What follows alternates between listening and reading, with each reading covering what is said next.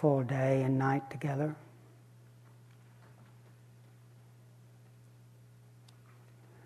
Practicing the Dharma. Can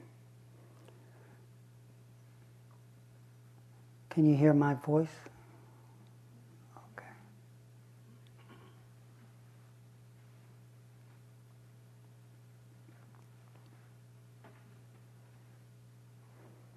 Just reflecting how that is for us.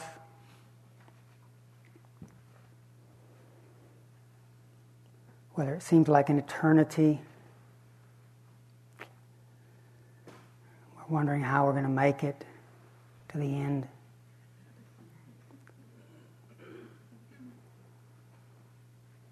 Or whether it seems like we're just getting started.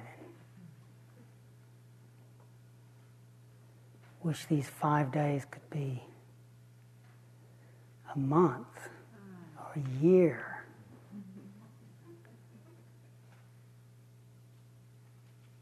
But however it's been, noticing how perception, the way we frame this moment, generates a reality.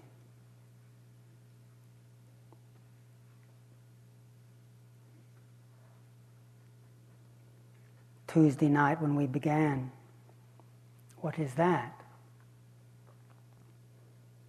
It's a memory. We can bring a memory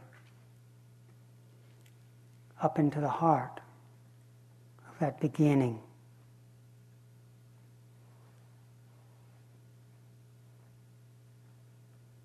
Tomorrow, how will it be tomorrow? What's that? It's speculation, isn't it? Future's a speculation. Will the insights unfold?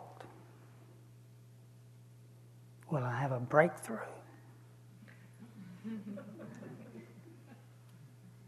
That would look good.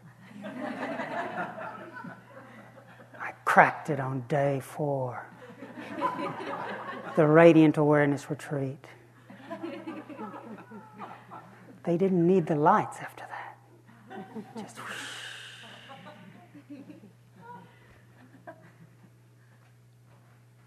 Or what if it just gets worse? And that big boulder, I'm addicted to trying to move big boulders. God. Incorrigibly. God. But the future, what is that? Will we avert the global warming crisis?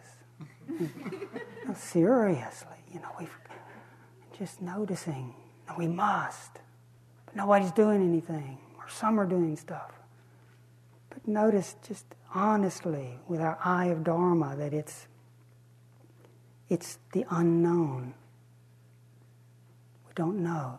It hasn't happened yet.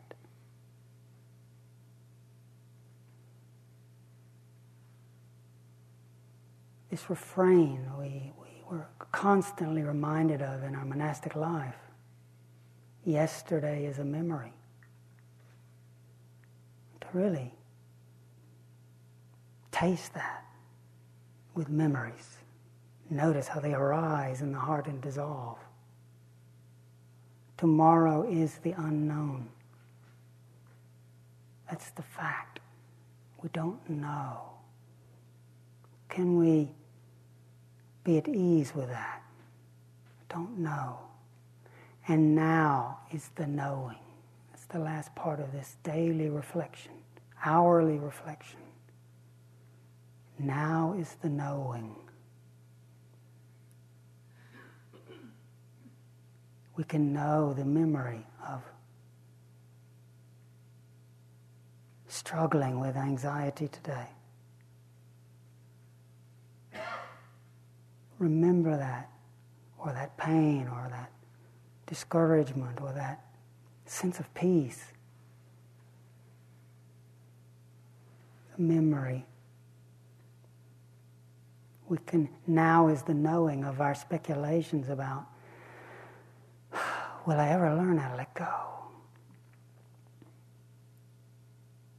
We can know speculation about the future. We can know the body, the breathing, the thoughts and sensations.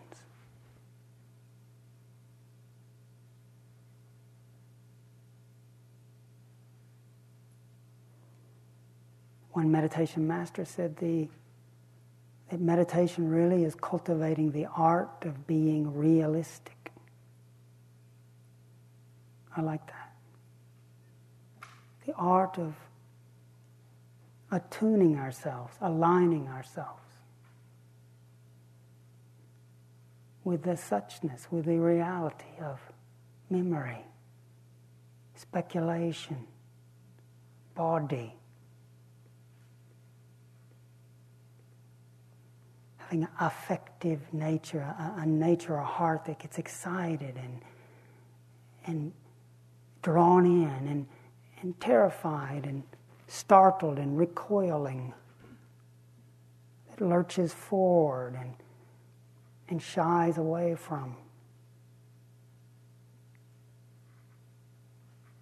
The art of learning to align ourselves, to first at least illumine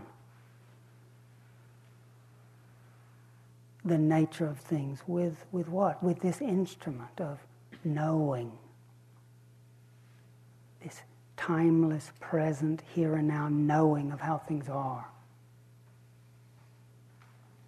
The title of this retreat was the Radiant Awareness of Being. I was waiting for you to get to that.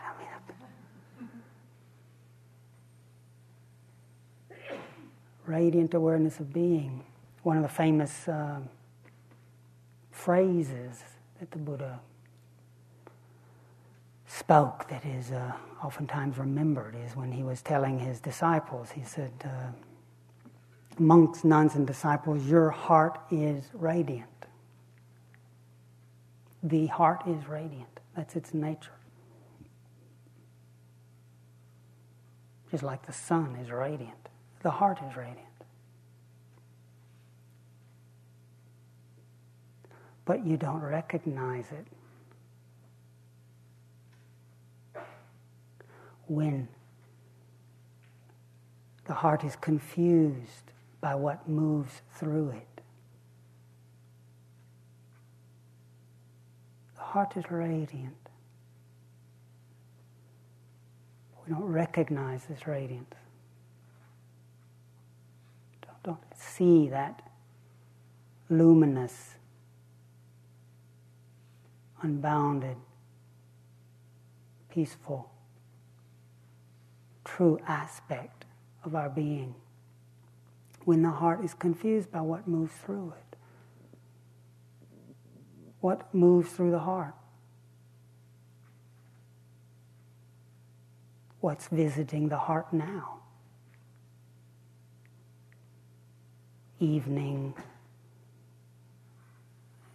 Tuesday, Wednesday, Thursday, Friday, third full day, fourth evening, Tuesday, Wednesday, fourth evening Dharma talk is moving through the heart. Assembly in the meditation hall.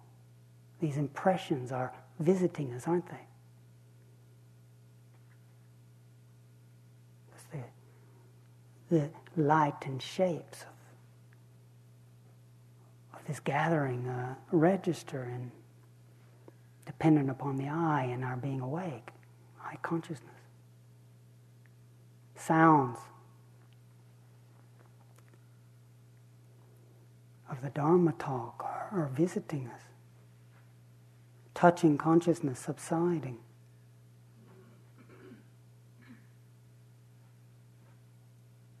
The mood, the feeling tone, the thoughts and perceptions around this are arising and visiting the heart now.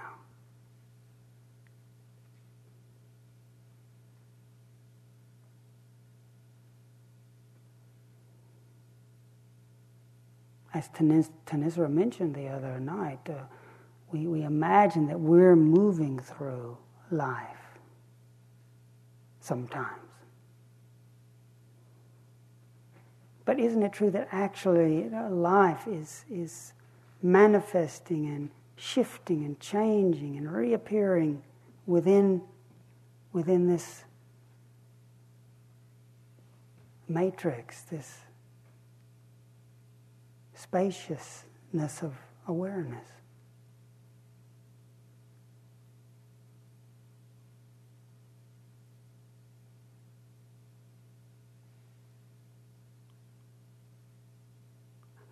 How do we get fooled by what moves through the heart?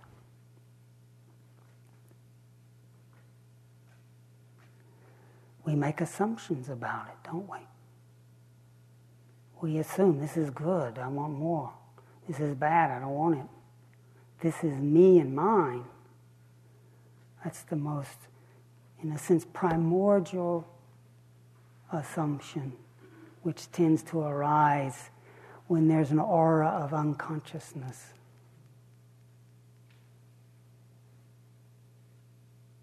When what the Buddha called there is avijja, not really seeing clearly. When there's a background of what could even be translated as ignorance or ignoring the actuality. With that as condition, the Buddha said, then what comes into being is sankhara, is this pattern. We create something. Create how? With a thought, a perception, believing that. And the root sankhara. The root sankhara is this sense of it's me. It's a thing, a pattern, it's mine. Once you have something here, then you've suddenly got something there too. You get one and suddenly you've got a bunch.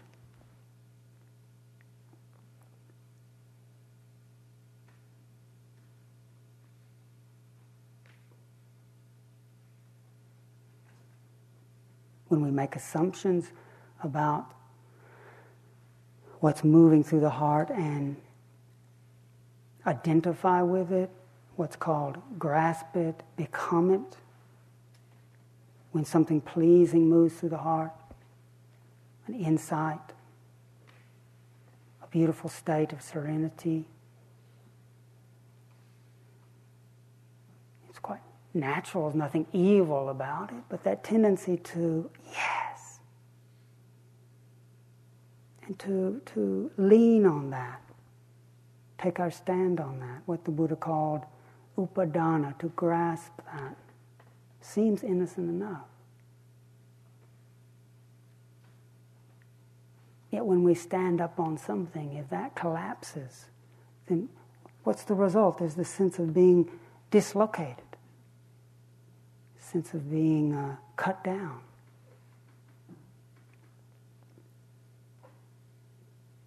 It's a bit of a silly image, but it's a funny image that's burned itself into my mind over the years that sort of demonstrates this.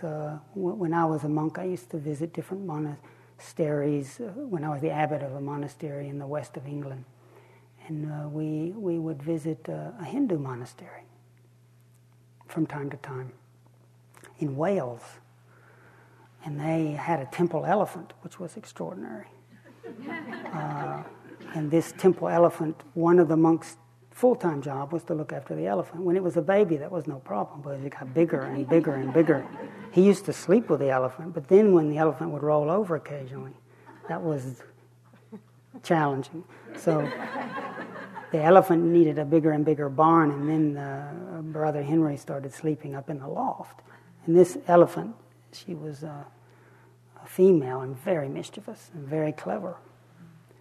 And so as a visitor, and I wanted to help out, I was going to get the opportunity to clean Vali's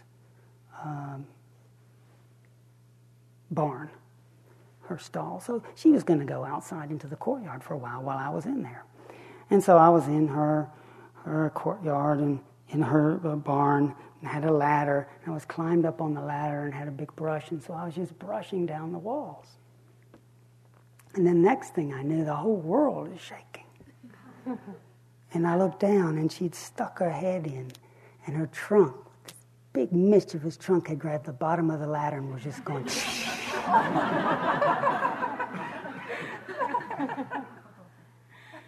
And, to me, she was really giving me a teaching that she's got her trunk. There's the mischievous elephant that has its trunk around all conditions, and they keep shaking. And when we climb onto health, climb up onto the ladder of health, I used to be a wrestler. Used to be the champion, national champion wrestler. And when I was first a monk, I was able to teach yoga to the monks, and even my teacher, I would at 2:30 in the morning go over and do back bends with him and handstands for the others and getting us all.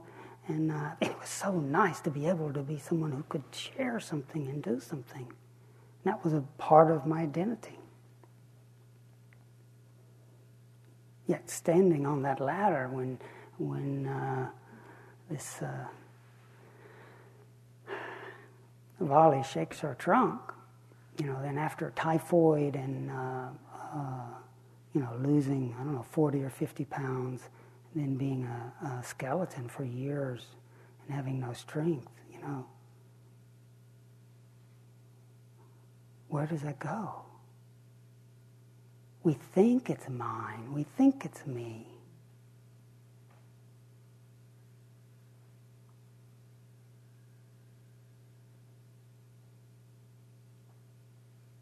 We can see this in little things or big things. Little things, just even being complimented. Being appreciated, which is lovely to be appreciated. Oh, it's so nice you're here.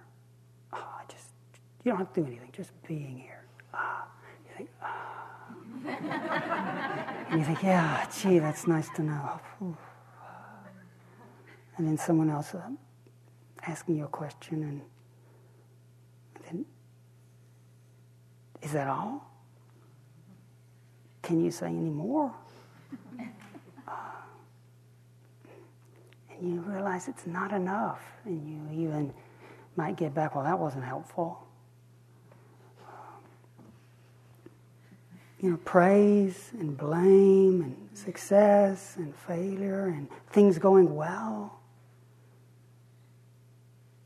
Such a tendency when things going well moves through the heart. It's such a tendency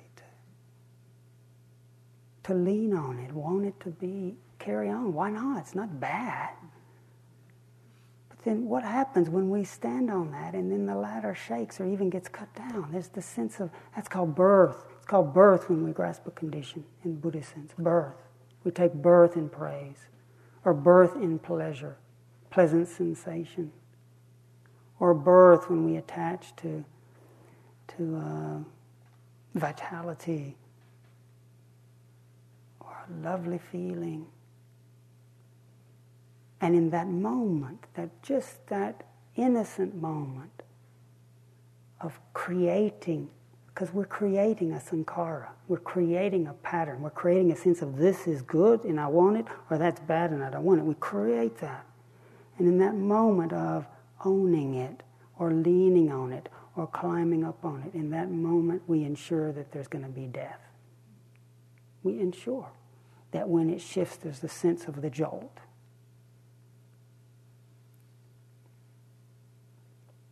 And then the stress of maybe thinking, it shouldn't be that way.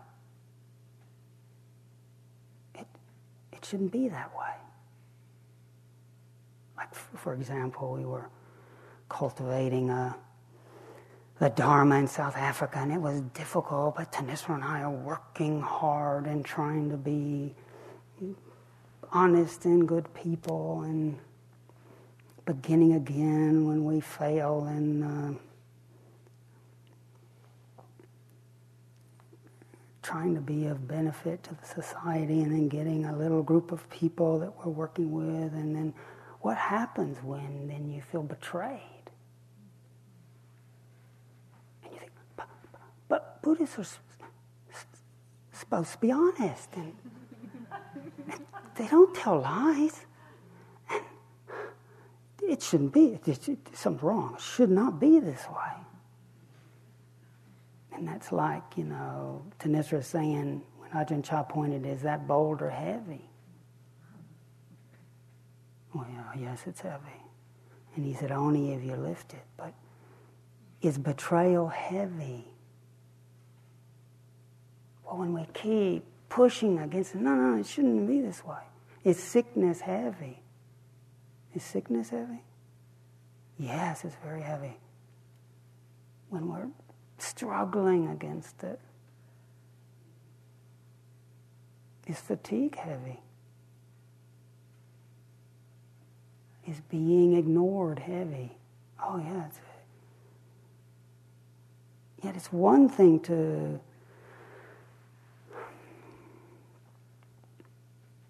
have the insight, even the conceptual insight that, if I don't try to lift it, it's not heavy. But then we have this addiction, don't we? Addiction to, but no, this is a different category. I mean, that's not a boulder. She said boulder. This is not a boulder. This is a Buddhist that is supposed to be telling the truth. That is not what Ajahn Chah was talking about. This shouldn't be. It's a betrayal. You're going down.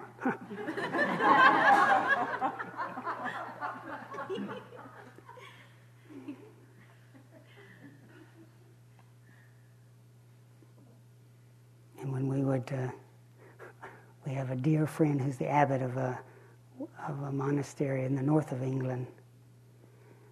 And, as a monk, you're like a professional meditator, monk or not. So, this is you might not be able to do anything else, but, you can sit, like a golfer gets ready to hit. Well, a meditator, when you're professional, getting everything right.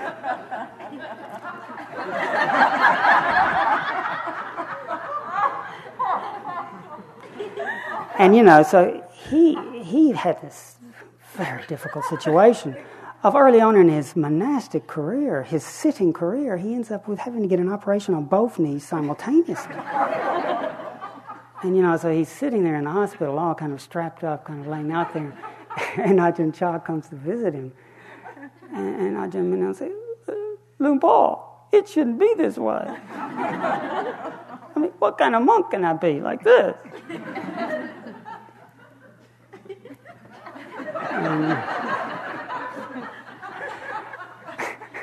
And Ajahn Chah said, if it shouldn't be this way, it wouldn't be this way.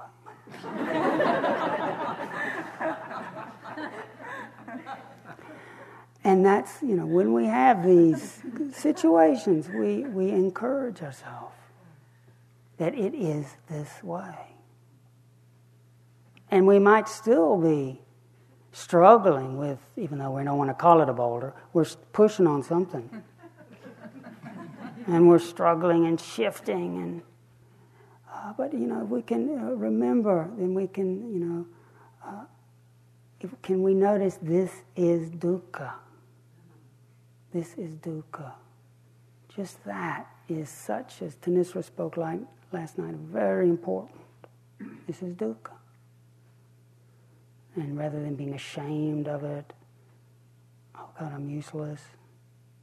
Or we easily, in our world today, go into blame, go around hating the betrayers, or blaming somebody or other. To remember this extraordinary teaching. Just there is suffering. It's a noble truth. It's ennobling to the heart when we remember the exhortation that suffering needs to be understood, stood under, opened to. So we open to the betrayal, the sense of failure, the sickness, the not getting insights, or it's too short a time, whatever, open to that. Notice how does that ennoble the heart? Because the heart has to stretch. Because it's used to distracting ourselves by getting away from it or blaming someone else. We can get revved up on blaming someone else and not be in touch with the raw dukkha. There is dukkha. When we open to it, the second ennobling truth emerges from that. Dukkha has a cause. It emerges out of something. There are conditions that give rise to dukkha. It's not an ultimate truth. The Buddha did not say, life is suffering, full stop. He said, many times he said, yes, I teach suffering and the deliverance from it.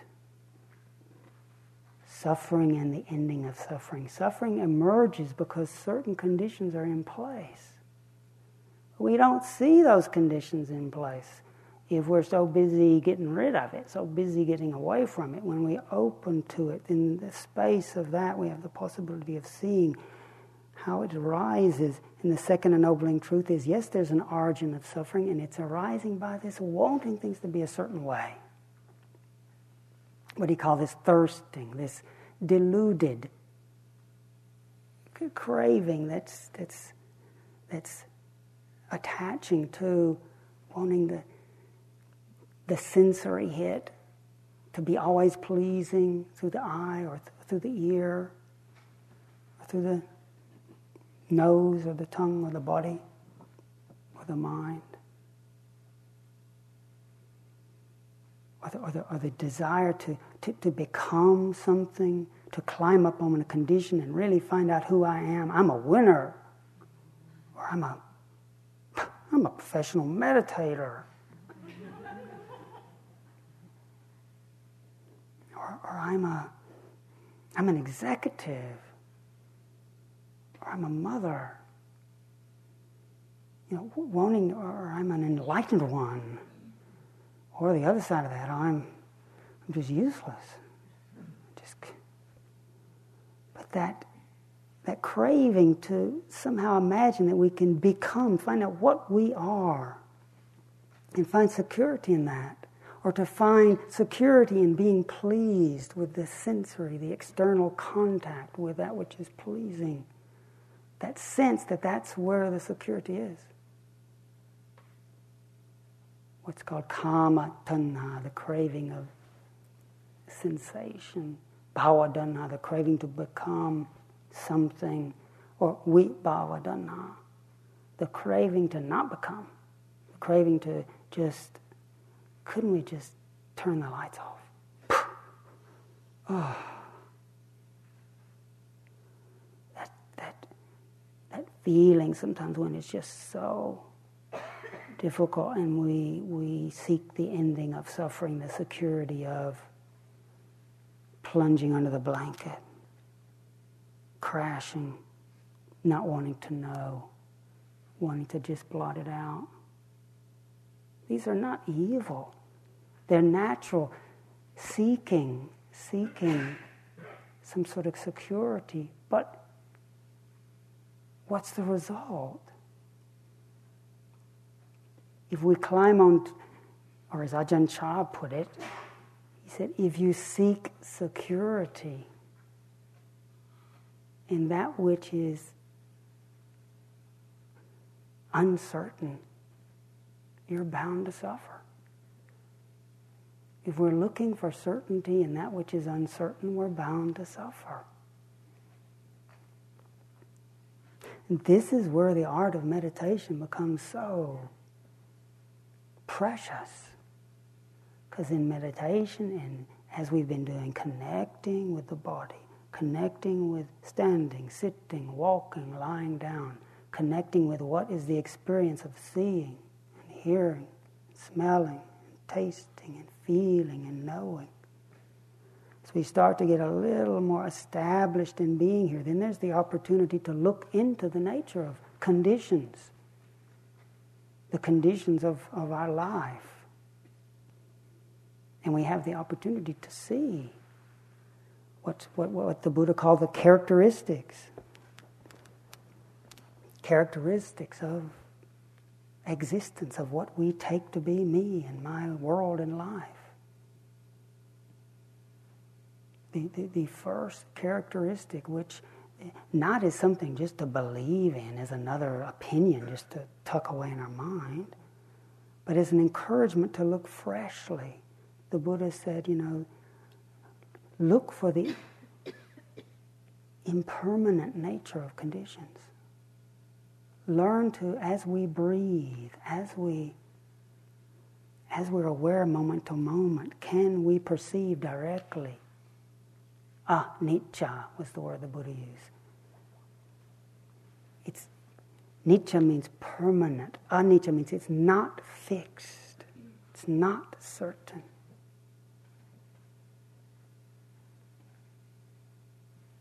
What are we contacting? Like the eye. This is our world. What we see, the world of form right now. Is it shifting? As your focus shifts? As your eyes blink? As the light flickers? As people move and shift? Is the world of seeing and form certain?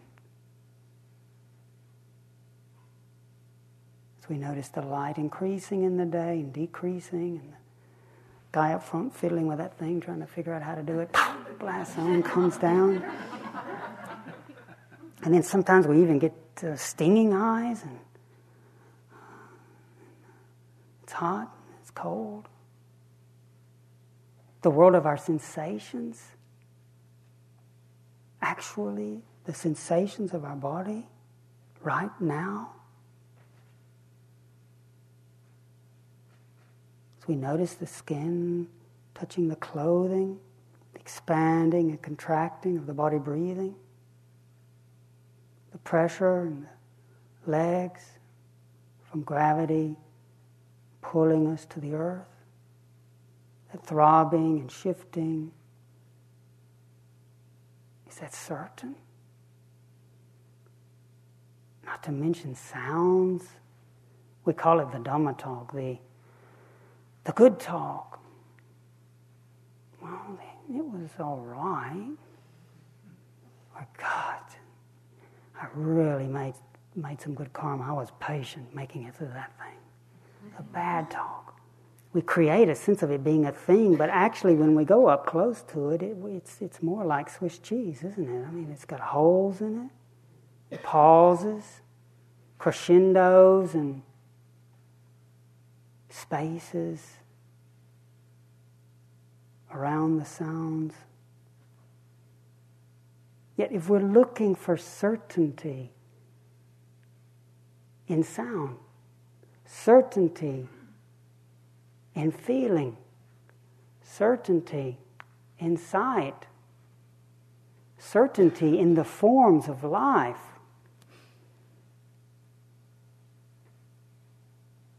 it's crazy, isn't it? We haven't really thought it out. How can something which by nature, when we come right up close, it's like when there's a big storm, and in our monastery we had a lake, and the lot of water, and the water would rush over the waterfall. You go up close. Let's go see the Chithurst waterfall. We've got a pretty waterfall. It sounds like our waterfall. It's a thing, but as you go up close to it, it's the spray, the thunderousness. You try to grab it. You can't grab it. You can be in awe of it. You make contact, but you can't. It's not a thing. And yet actually that cascading change is happening all the time in terms of what we're seeing, what we're hearing, what we're thinking.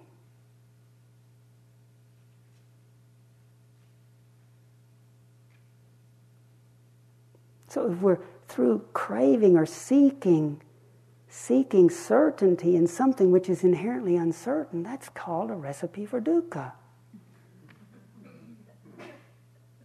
And Ajahn Chah, in his lovely earthy ways of talking about it, he says it's like going up to a chicken saying, "Why aren't you a duck?" He just says, Why aren't you like the others? Come on, let me hear you. You can quack. Come on, try it. Quack, quack. Come on. Oh, no. That's all wrong. It's obvious when we look at it, but who's going to go up to a chicken asking why it's not a duck? But he says we do that. We do that, don't we? When we don't really appreciate. And this craving for things to be other than what they are, he says we need to learn how to hold that loosely, to let it be. Not to be so quickly stuck to it, become it. We need to let it go. The third ennobling truth is that when there really is letting go, when there's a moment of letting go, of trying to make conditions be what they can't be, trying to get sights and sounds and smells and tastes to really be a stable platform, an absolutely trustworthy ladder to climb up onto, to build our house on, so that we can live happily ever after. That in a moment of disenchantment, letting that go, a moment of not squeezing life, trying to make it be what it can't be, not rejecting life, in a moment we can experience the cessation of suffering. And this cessation of suffering needs to be realized.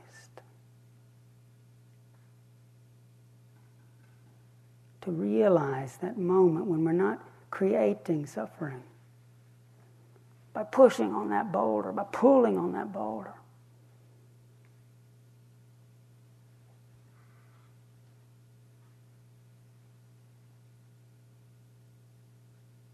And this path to the ending of suffering, this path of virtue, this path of samadhi, of training ourselves to be realistic, to be here, this path of inquiring into the nature of things needs to be cultivated.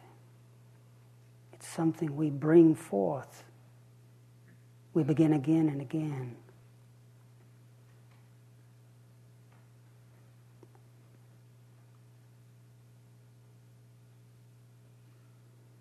So there's suffering, there's an ending of suffering.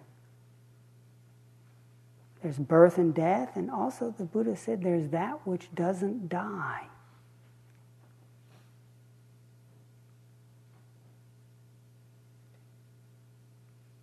He proclaimed that to his monks and nuns and disciples there is an unborn, unoriginated, uncreated, undying Dharma.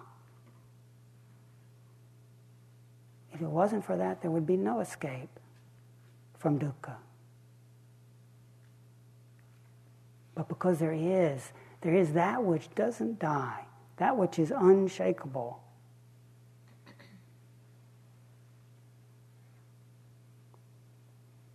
So what is that?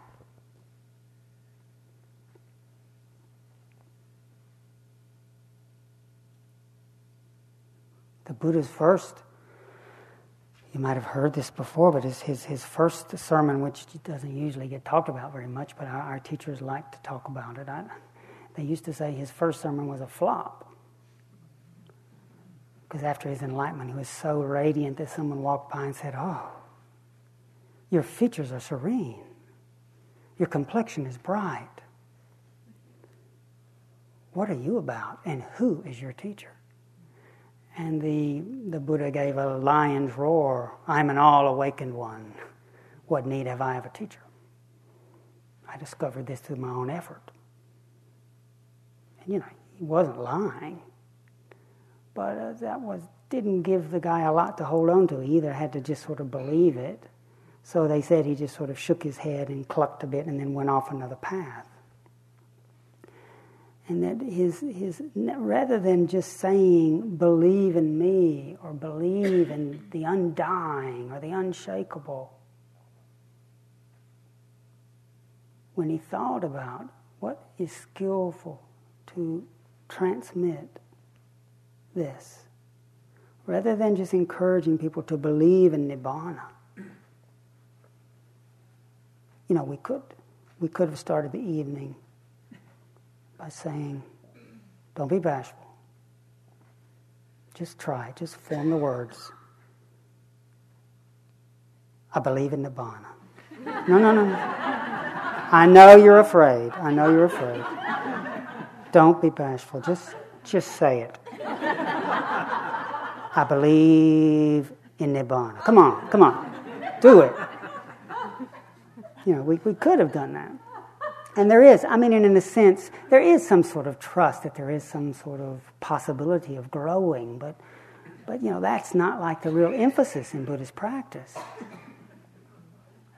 You start from the other side. That's the genius of the Buddha. It doesn't take a great leap of faith to open up to there is suffering.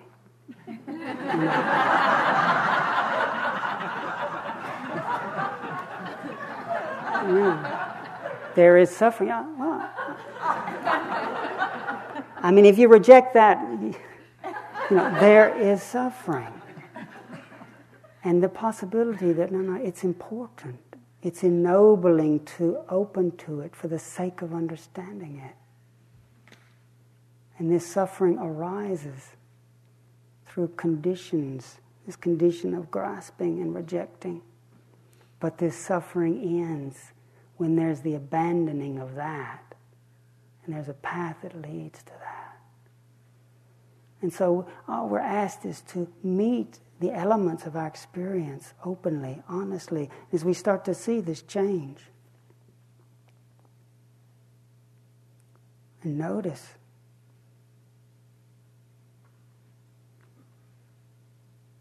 It's powerful. When the Buddha gave that first teaching, one of his disciples, on first hearing it, his eye of Dharma opened, what's called entering the stream. He tasted Nibbana. He hadn't rooted out all the tendencies to get fooled, but he tasted Nibbana. His disciple, Kandanya. And what did he realize? The disciple that first realized it, what did he realize? He realized that what arises ceases. Seems so simple. What arises ceases. The breath comes in and subsides. A sound appears and then dissolves. And later, when he was asked to describe his doorway to awakening, Kandanya talked about the image of the host and the guest. If you have a hotel, the guests come. They might stay a while, but then they go. The host stays, remains.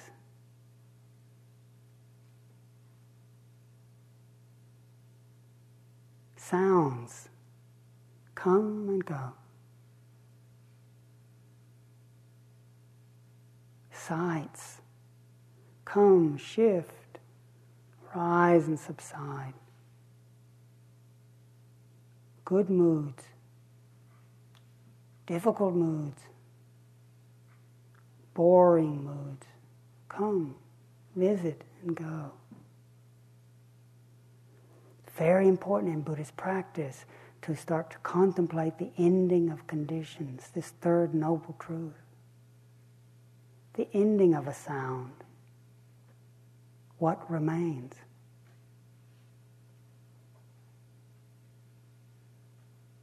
The ending of a thought.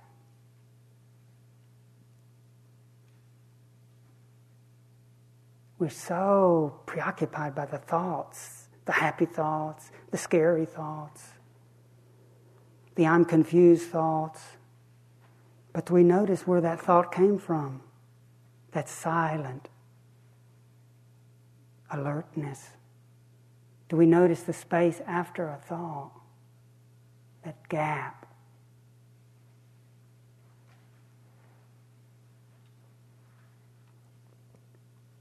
When we're preoccupied with conditions, just the form of conditions, we concretize them and grasp them, creating birth and death.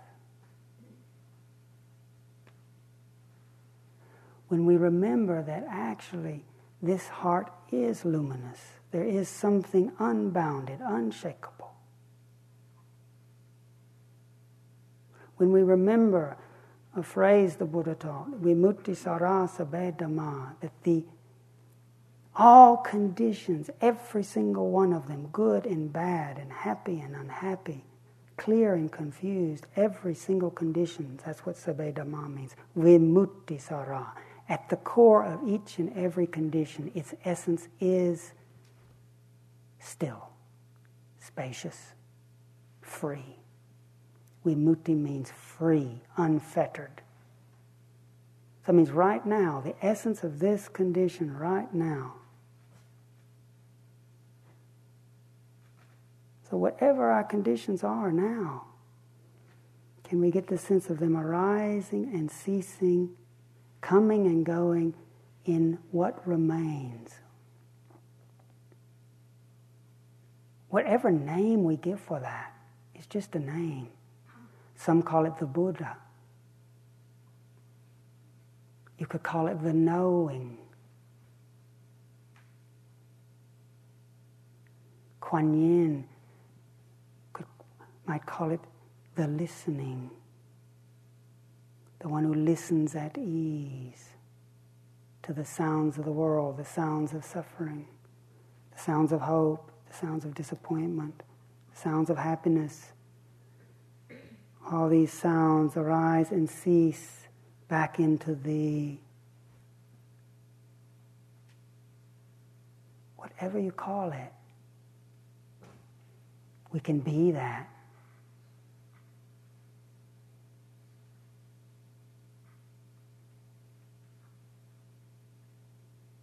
So this practice is, in a sense, it can be called a great reversal.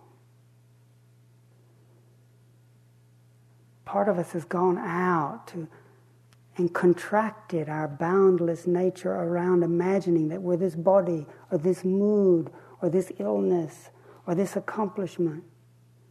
Not a bad thing. But then in imagining that, when that inevitably changes, as it does by the nature of conditions, there's a sense of death, and then the sense of scrambling to find new security. When we start to realize that that's destined for frustration, then this disenchantment or this bua that Ajahn Chah talked about starts to arise as a blessing. We start to realize that we're looking in the wrong place. And so the reversal is we then begin not to demand so much. And the heart's then starting to turn back around and listen into the true nature. To listen into the suchness. There is a ground that is solid. We're seeking security and holding conditions which by nature are like that ladder that was being shaken. Who would have thought that just by holding it more loosely, by letting things shake, who would have thought that by truly honoring the shakeability of life, the absolute uncertainty of life, who would have thought that by really welcoming that, we find ourselves standing right on that which doesn't move.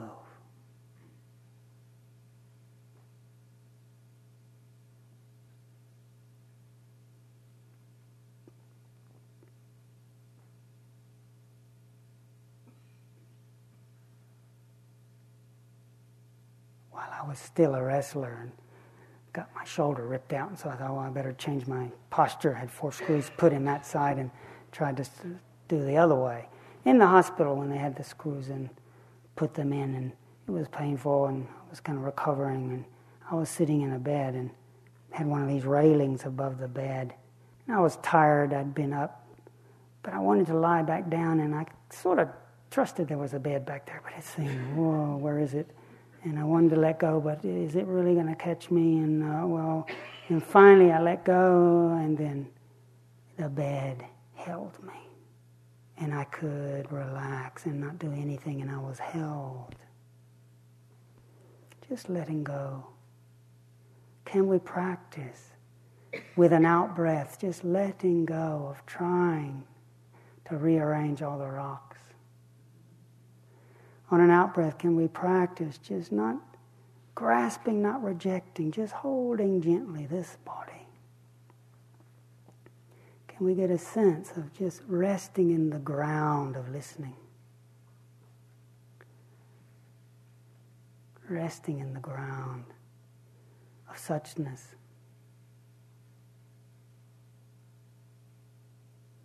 Letting the activity which throws through the mind be what it is, appreciating it, making contact with it, but recognizing that its nature is empty of solidity. It's there and then it's gone. Like a bubble. The bubble's there and it's beautiful and there's a rainbow around it and it's incredible. Look at that bubble, and then pop! So someone says, see, it doesn't exist. Doesn't exist. And someone else says, but there it is. It does exist. Pop. Doesn't exist. Does exist. Is, isn't. Good, bad. Good, bad. The word can't capture it. It's empty of what you thought it was. It's there, and then it's gone without a trace. When we honor this ephemeral nature for what it is, when we truly honor it for what it is, Master Xuanhua says it becomes wonderful existence. Because we've honored its emptiness. It becomes wonderful existence.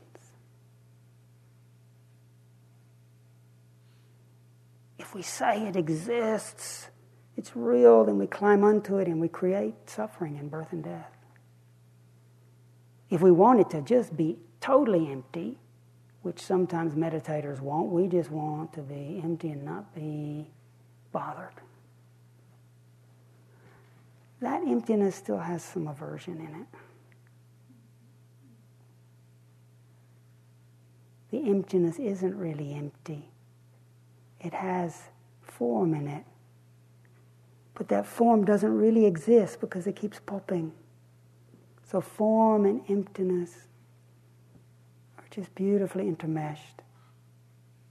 Mind and body. The undying and the conditioned.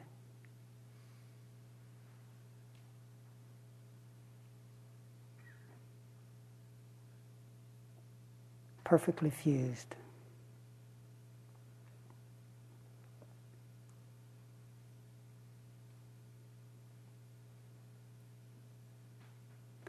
I encourage us to be very patient. Beginning again, laughing at our falling down.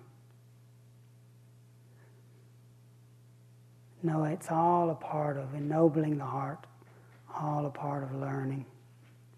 Little by little cultivating this one who listens at ease to the sounds of the world. Trusting that according to the saints and sages, we can at least ponder this. Trusting that our true nature is awakening. We might not know it yet. Just like looking at an acorn and looking at a great grand oak tree. Just imagining how that's going to come out of that. Just looks. And yet it does.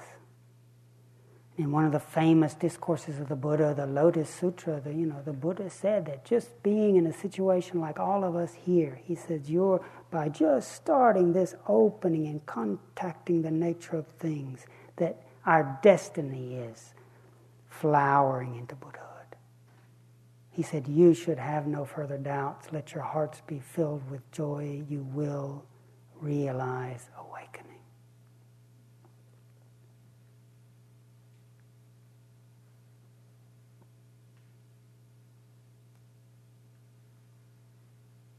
How can he say that? Because it's our luminous true nature. It's only these unconscious, unexplored views which will burn away as we patiently align ourselves with the way things are.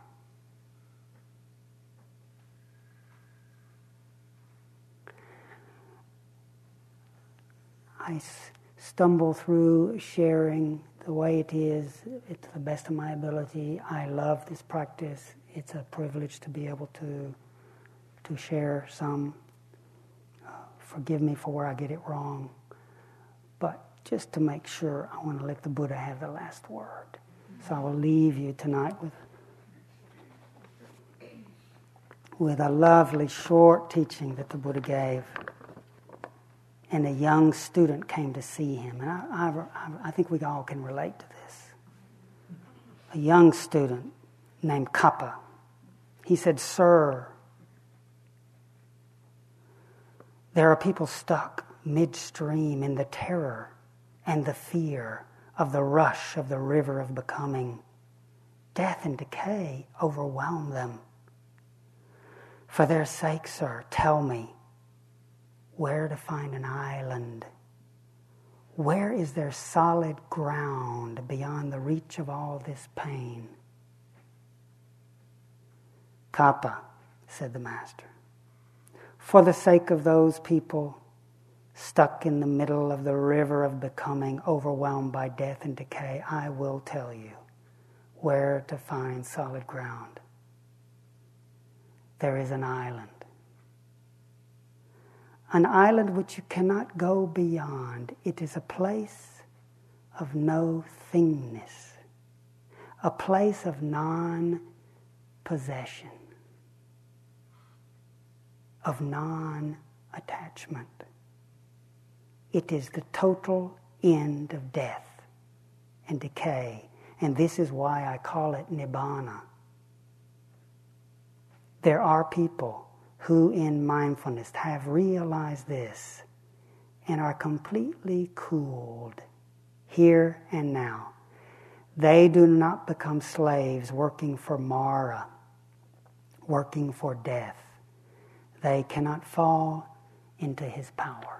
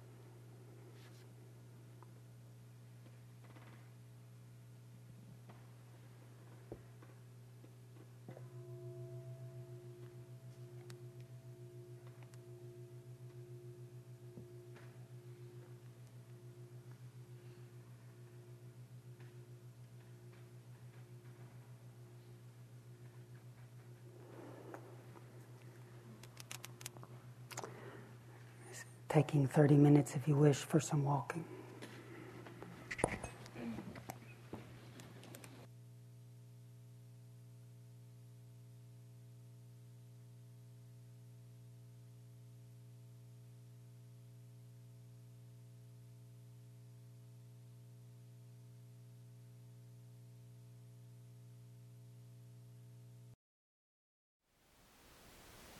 Thank you for listening. To learn how you can support the teachers and Dharma Seed, please visit dharmaseed.org/donate.